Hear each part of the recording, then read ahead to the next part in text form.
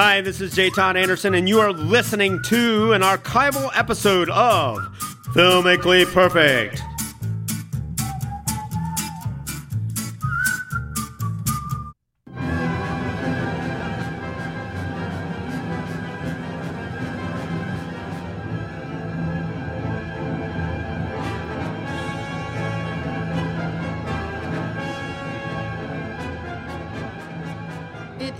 Another edition of Filmically Perfect on 91.3 WYSO, and man, oh man, have we got one for you this time. It is my pleasure to welcome to the studio, first, who am I, Nikki Dakota, and very glad to be here, and truly my pleasure and honor to welcome to the studio the man with the largest frame brain on the planet. Man. And also, he is the nitrate film archivist at the Library of Congress, and our friend George Willeman. George, welcome.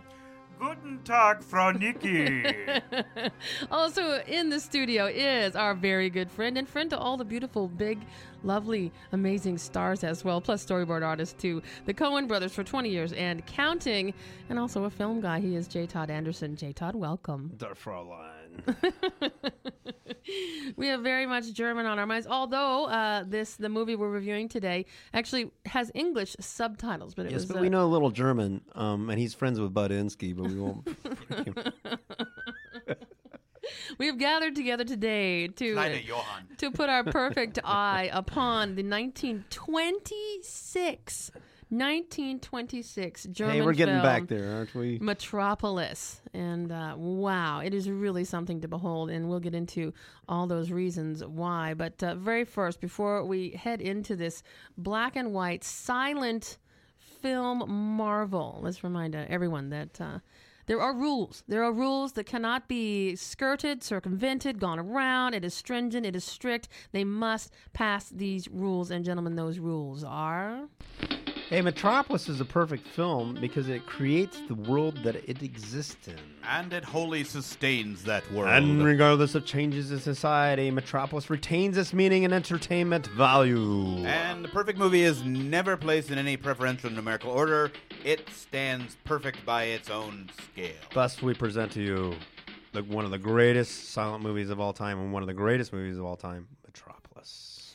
It really is amazing. Directed by Fritz Lang. Lensed by Karl Freund, who went on to do amazing things, which we will get to later. Or maybe we're just saying right now, maybe. that and produced by one of the most influential studios in the world as far as style is concerned. And certainly at the time. What's it? UFA, U-F-A. It was like Universum Film... I can't pronounce the last word, but it means like corporation. Yeah. Boy, did they load us up with expressionistic style, for cinema. But on this one, they almost bit the big one, actually, because the film was so expensive and the returns were just not enough. And what was the budget on this film, George? I'll right offhand, I can't tell you, but it was millions of marks. And that was in 1926. Which would be hundreds of millions of euros, right? Probably, yeah. Let's just say it was a lot of money. A lot of money, don't you know? It was a lot more than they expected it was going to be at first. If you would be so kind, George Willeman, to give us an overview of the action in this movie. And again, it's a silent movie, so, I mean, there is certainly a lot of action because most of the story is told through gesture. And he's going to do it with pantomime. For my first act. No. The story takes place in the year 2026. And at this point in time, this enormous uber city has grown called Metropolis. And as far as a class system, we now have... basically two classes. You have the upper class, those who run the city and own the city and their children. And you have the workers. And the workers live underground, and they basically spend the day running the enormous machinery that is required to keep the city upstairs going. Oh, wait a minute. Stop the music. We must clarify this. Keep in mind, this is Germany in the middle 1920s. This is before the Third Reich had any influence as we know it. The Third Reich became very prominent probably about 10 years later, but this is still the roaring Berlin that, Right, well, this is also... a different Germany than we are all told about. This is a much different Germany. Right, there's also Germany that was coming out of a dreadful depression that started right after the end of World War I. So it's between the wars. And sort of the results of how Germany was treated by the League of Nations. and sort of, A beaten lot down. of aspiring artists are coming out of this era in Germany. But I know that some of you are saying, "Oh, you always think Germany, Nazi, History Channel, and stuff like that." But this is before. Sorry to interrupt you, George. That's okay. Where was I? Oh, it's 2000 or 2026, and there's one man in particular who is kind of singled out in this film, and he is the son of the leader of Metropolis. The leader's name is Jo Fredersen, and his son is named Freder Fredersen. And Freder is just basically just kind of piddles his days away in the Garden of Eternal Delights. At Frater Joe's. Romping around with these scantily clad women in And they funny are hats. vixens of their time, I'll tell you. Oh, and on one particular day, this very beautiful, although somewhat plain-looking girl appears in the garden with all these little urchin children and tells Frater, "These are your brothers and sisters." And he's smitten by her, but he's also wondering what's going on. So he goes down underground to find her and to find out what she's talking about. And the first thing that happens to him when he gets underground, he witnesses a horrible industrial accident where several men are maimed or killed. You're not really clued in on that. And he goes back to his father and tries to tell him about this, and his father is just livid that he was allowed to go down there and basically forbids him from ever going back. And also, there's a hierarchy that's reflected in how high or low your work and or life is done in the city. Like the beautiful people live way at up the top. They live at the tops of the buildings. And they benefit from the labor, and the whole city is a mechanical entity, and it's just driven only by these poor It's kind of laborers. like a big steam plant in the middle of the earth. Yeah. Making sure everybody can wear nice clothes and gallivant around and impress people with their, they. I'm sure if they had a film like We Perfect back then, they were talking about that at all their big shot parties, don't you think? Right, well, yeah, and the people up in the city, they have things like television and airships and and all these fancy, and there's a huge part of the city called Yoshiwara that is basically the big fancy red light district of Metropolis that all the sons dally about in.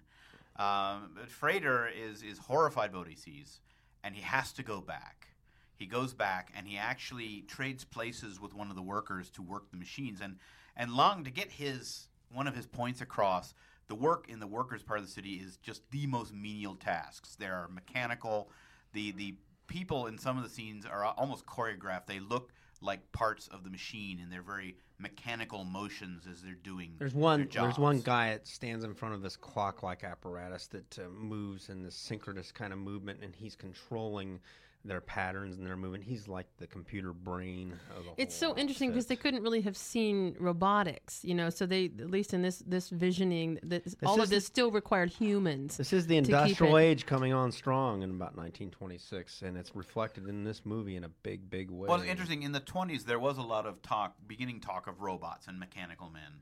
And in fact, Carol Capek had written this play called R.U.R., which is all about a man who creates robots to help out, and they end up becoming sentient beings and taking over and destroying mankind. And this is like this is even before Metropolis. So robots were in the mind, and they knew what they wanted them to look like. But they made the big splash. Robots made their big splash in the cinema through this movie. Right. Oh Because- boy, did they! Yeah. And all of a sudden, robots were kind of characterized and cliched, and also just identified as an alter kind of person, all through the robot image in this movie, which is absolutely spectacular. And this is where to come into that part of the story. There is one of the other main characters is a scientist with the unlikely name of Rotvang, and Rotvang lives in this big, strange ancient house that was obviously the house of an enchanter or sorcerer or something, because in his main workroom he has a large upside-down pentagram on the wall.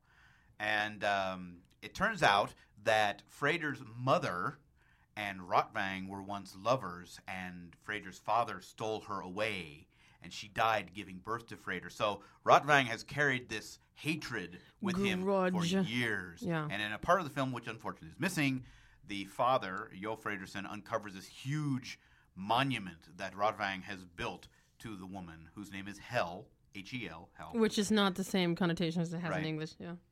And so basically, Rotvang is just upset and just incredibly upset about her dying still. And Fredersen tells him, get over it. She's dead. I lost her. You lost her. Let's get over it. He says, no, I haven't lost her. I made a new one. And he unveils this robot, which is a very feminine-looking robot. And which, if you've ever seen Star Wars, you'll know that. Yeah, that it was basically a lot of influence from C-3PO. C-3PO this is like C-3PO's grandmother, basically. It is, and it's basically the same. Other than this has has breasts, and whereas C-3PO is a male model, but it really is striking. And I mean, you didn't tell me that when you lent me the movie, and I watched it. I mean, think about that. I didn't have to be told that it's exact. There's so many images that smack of this robot. You can think of Ultraman, the Japanese. Very much. Crime Fighter, the Rocketeer, so much industrial style in movies as far as mechanical people, they've all been influenced by this image of a robot in Metropolis.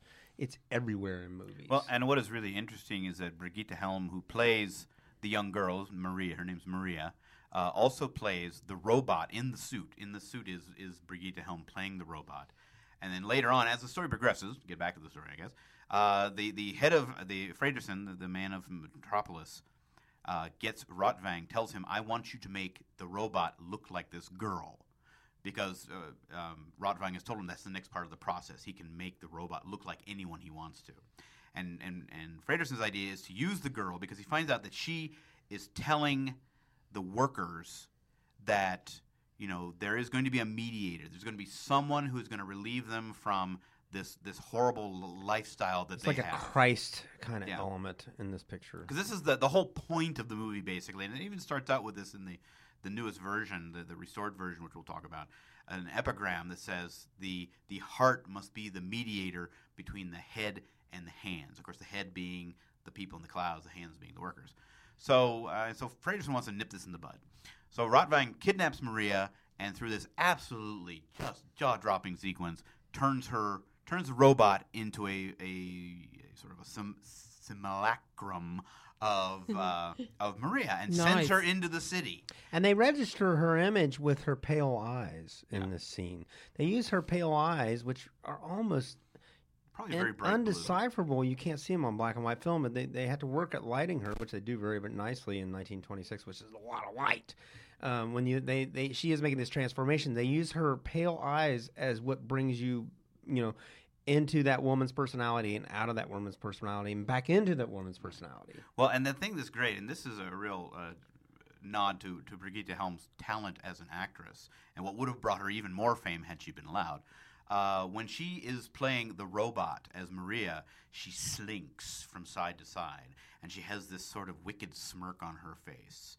And then her head begins to jerk in sort of very robotic moves. And one person who was so taken by her performance in this film was the director James Whale, who, when he was casting for Bride of Frankenstein, wanted Miss Helm to play the monster's mate because of this. But and when you watch the creation sequence in Bride of Frankenstein, which go back to your filmically perfect film guide, and it's in there. You can listen to us yammer about it. That is not an accident. The way that lab looks and the way she is transformed, and that lighting that goes up around her. In fact, I don't think it's even. I think it's really good, but I don't think it's as great as Metropolis. That scene is amazing. Yeah, it is. Well, the reason that Miss Helm did not get to be in Bride of Frankenstein was that being 1935, the Ministry, the Third Reich, and the Fuhrer would not let her leave the country for fear that she would not come back. Now, ironically, her career only lasted about one more year, and she retired from films by 1936. So it really didn't make any difference that way. Maybe that was why, though. Maybe because there was a Ministry of Film, as you were saying earlier, after that. So the robot as Maria begins to wreak havoc both above and below ground, and basically chaos ensues, and the city is destroyed. I mean, she manages they turn off the machines. The water begins pouring in because the machines aren't running to keep the water from underground under control. And the workers are told, this is who did this to you. And they capture the robot, who they think is Maria. They burn it at the stake. Classic Joan of Arc stuff. Mm-hmm. Mm-hmm. And then Rotvang, who now realizes that they're going to come after him when they find out what has happened, kidnaps the real Maria and is going to get rid of her takes her to the top of this old cathedral and is going to throw her off, and that's when the young man shows up. Fredersen shows up. Spoiler alert. Oh, boy. You mean It's Bud. she doesn't get thrown off? No, she almost... She gets... Well, you just heard it. No, they manage to overcome Rotvang, and they throw him off the cathedral. And Freder and Maria are happy to spend the rest of their days together, and they fulfill it at the end by bringing the heart, by Freder being the heart and bringing the head and the hands together. Beautiful. We're talking about Metropolis, a 1926 black and white silent film that came out of Germany and is absolutely astonishing. It's a cinema in masterpiece. so many ways. It is. Other than talking, I do want to get to talking about that creation scene because, George, you know an amazing amount about the backstory of the making, but also this movie, since it originally came out, sort of traveled the world in each maybe culture or state entity. Like, this is again what we talked about. Yeah. You know, what you want to remember is this is when the power of cinema was reaching a new heights. It was able to communicate to people through visual images. There was no language to slow this picture down. Remember, this is a German film, but it influenced the world because it had such striking imagery. The storytelling, the narrative was all done through juxtapositions of images. When you watch this film, you're going to see some just groundbreaking effects in this movie as far as what they were doing. And George will tell you, if we got time, the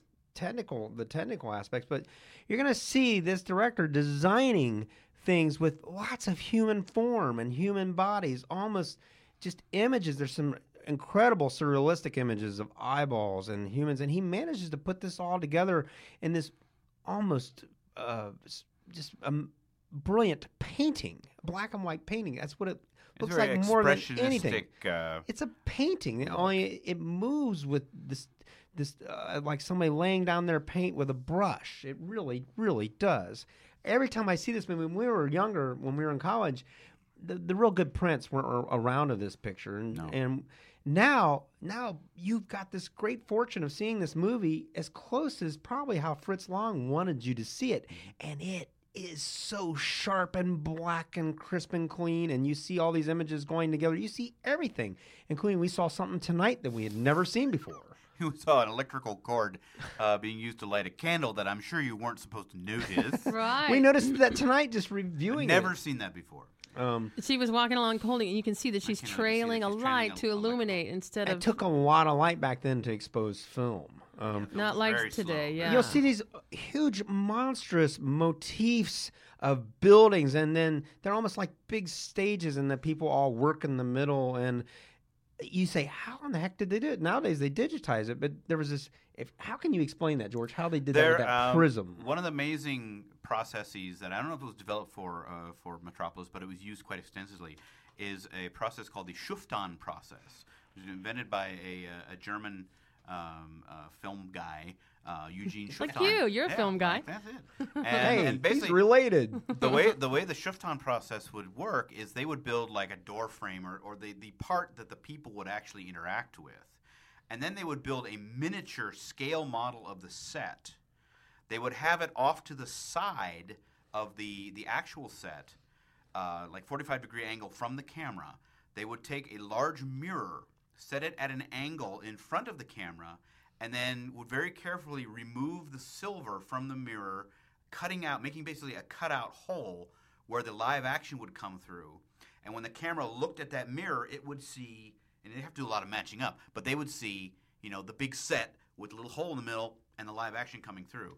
And It's just brilliant is what it is. There are quite a few of these Schuftan process shots within this film, and they're beautiful. I mean, until you've really noticed this, been told about it, you don't even notice. But I'll tell you why the movie is so solid and so good to watch. You don't notice it because you're taken up into the picture. Now, when you watch it and study it, as many, many, many people have done with this movie through the years, the person, Karl Freund, who was the cinematographer on this movie, went on to become even more brilliant when he came to the United States, and he started developing even more brilliant processes, like the 3-camera process that I Love Lucy was used that they used during I Love Lucy, That they which still is use to this day. It became a standard, a camera. 3-camera shoot for the Three-camera shoot sitcom. for sitcoms, yeah. that way they could cover everything with a little bit of mathematical. Precision, or at Yeah, least so that way they can overlap. go back and, like most television shows now are shot twice in a day, and they go in there and cover it with 3 cameras, and then they go back and they make sure those shots are a little different on the second time. So that way they got all sorts of angles to use, and the executives can cut it any way they want it. But that just goes to show you that the people that are involved in Metropolis, this was only them getting started. The director, Fritz Lang, is one of George's favorites. Did a lot of wonderful stuff here in the United States, and a lot of very, very thoughtful stuff like Fury and Fury, You Only Live Once, Moonfleet is one of my favorites. That was one of his lesser-known films. he's always a very sadly, creative director. Very you know, creative. in Germany, he was known for these expressionist epics and these really wild stories, and he kind of gave that up when he came to the States, feeling that the American public just would not accept some of the sort of bizarreness of some of his earlier films, which is a real shame. That is a shame, isn't it? Or maybe he didn't feel it. I mean, because I wonder why he wouldn't give us credit for that. We would have liked it. Well, you know, a lot of it was there was a lot going on in the world between 1925 when he came to the United States. You know, he was basically running away from Germany. Right, because one of when the film came out, although it did okay, they lost money on it basically because it was so expensive. There were a lot of fans of it, and one of the big fans of it was watching the film and turned to his buddy Joseph Goebbels next to him and said, we should get this man to run our film unit. And of course, it was Adolf Hitler. And So he had to settle for Leni Riefenstahl. well, sure enough. How do sure you enough. say her name, Riefenstahl? Riefenstahl. Yeah, right. So he had to in- settle for her in because the she was a 30s good-looking chick too, man. In the 30s, after he did the Testament of Dr. Mabuse, which was banned by the Nazi government, Goebbels did call him in and tell him that they wanted him to head the film unit, and that night he left Berlin, not to return until the late 50s, early 60s. Ironically, his wife, Thea von Harbu, who wrote the script of Metropolis and a lot of his other movies, stayed back and became a Nazi filmmaker. She worked for Leni Riefenstahl. No, No. she did not. That's the most famous Third Reich filmmaker, of course. But there's a whole bunch of those guys that just beat it out of Dodge, when Adolf got in power. And Yeah, their loss was our gain because we got Billy Wilder and Ernst Lubitsch. a lot of great filmmakers come out of that studio, man. And then the whole industry, because it became ministryized, Yeah. it really crumbled after that. I mean, After the war, there was very little left of UFA. I think and eventually it just kind of petered It's out. a shame. Well, this is creative supersonic speed guys who were making all this. Like I said before, this was at the height of the silent movie when this universal language was being developed so that everybody all over the world was understanding. And if anybody wants to argue with me that, hey, watch this film, see how much of this influence, watch Time Machine. You'll see stuff in Time Machine that looks like this. Now, of course, the sad thing is that when the film came to the United States, Paramount, who released it in this country, couldn't leave it alone. Yep. Cut a good hour, probably an hour out of it. There's huge chunks that are gone forever. Isn't They're that gone right? forever. Yes, large Forever. sections But that they are just never recently found. restored it, and I was at a film forum in New York City, and they said, longer than ever before. How many movies publicized their the new version of Metropolis? Longer even than longer. Now The even longest longer. movie ever. But not only that, but they hired an American playwright, Channing Pollock, to basically rewrite and simplify the story. Basically, like we do now, dumbing it down for the Americans. And turning it into basically a Frankenstein story. Yeah. We're talking about Metropolis, 1927, Fritz Lang directed, and had... we didn't even get to talk to, or maybe we can talk about it just quickly, that transfer with the neon, the transformation scene. Just it really is beautiful. The scene where the robot is transformed into Maria is just miraculous. I mean, the first time I saw it, I was like in 8th grade. I bought a Super 8 print of Metropolis, which looked terrible. George but it has was had still 5 wonderful. versions of this movie. But when the robot is Super 8. transformed, these rings come down around the robot and move up and down over it. Lighted transforming it. rings, even. And they basically they created this set of neon rings that could be moved on pulleys, and doing sort of a multiple back winding effect. They could create this multi-layered effect. Smearing, it's really Just hard quickly, to we'll explain. say that you back winding, and you can expose the same negative twice if you're Yeah. careful. There were- So just from what I This is incredible techniques. precision work. Yeah. There are some times and they were back winding and doing like 20 exposures on a single piece of film. Or Yeah, more, this is maybe. precision work. You know, one of the beautiful things about this movie in the past, you couldn't appreciate it, was, you know, like we said before, most silent movies look like silent movies because of this stupid herky-jerky movement that everybody thought was attributed to Super 8 movies. But this movie is a hand-cranked movie, and you're going to watch some of the smoothest cinematography camera operation ever known in the history of cinema, because they had the option of undercranking and overcranking at the same time. They could speed up the action and they could slow it down with a simple pan. These guys were so adept at what they were doing. You watch some of the scenes, the fight scenes, they start in almost slow motion and really ramp up to this ultimate high speed work where they're throwing fists and everything. That's, of course, they're undercrank. They're slowly, the camera down. yeah, and then they speed it up, you know, for the opposite effect. Now, these guys had that technique down. They were able to do this, and this was under direction, no doubt, I Yeah. think, at this time, by either Carl Friend or else Fritz Long, Long, yeah. because they were trying to get an effect Yeah. in this movie.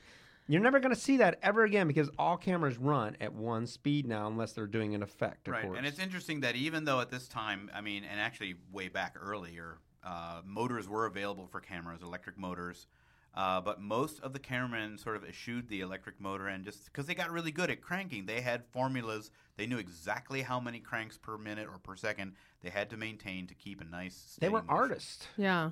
Really, I was thinking of that as you were describing. were It's a whole. artists. It's like a form of dance or something. That's all about timing and Well, Senate's motion. boys knew how to get the appropriate speed out of a car or truck, you know, for the appropriate pratfall around a turn. Those guys were the same kind of artists, but this is the time where there was nothing stopping silent movies. They were going to take over the world, man, and give us the art form that we. And then, of course, it all stopped with Al Jules.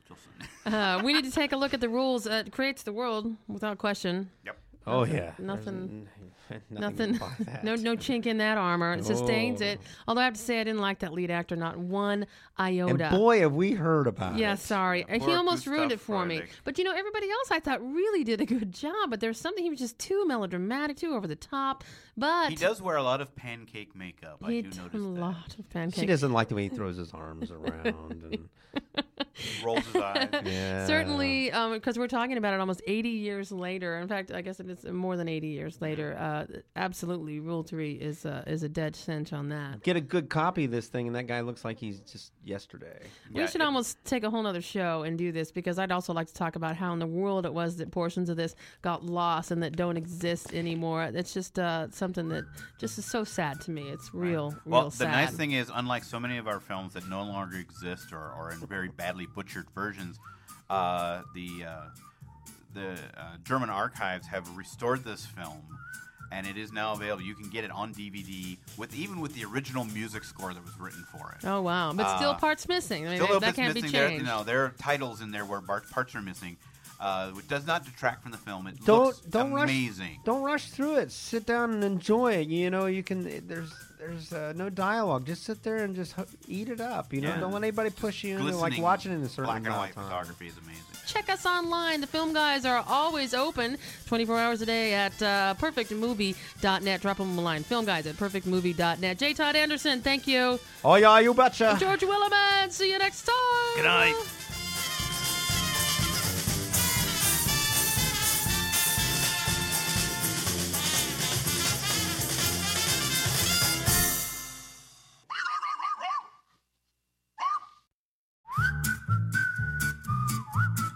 Thank you for listening to an archival episode of Filmically Perfect.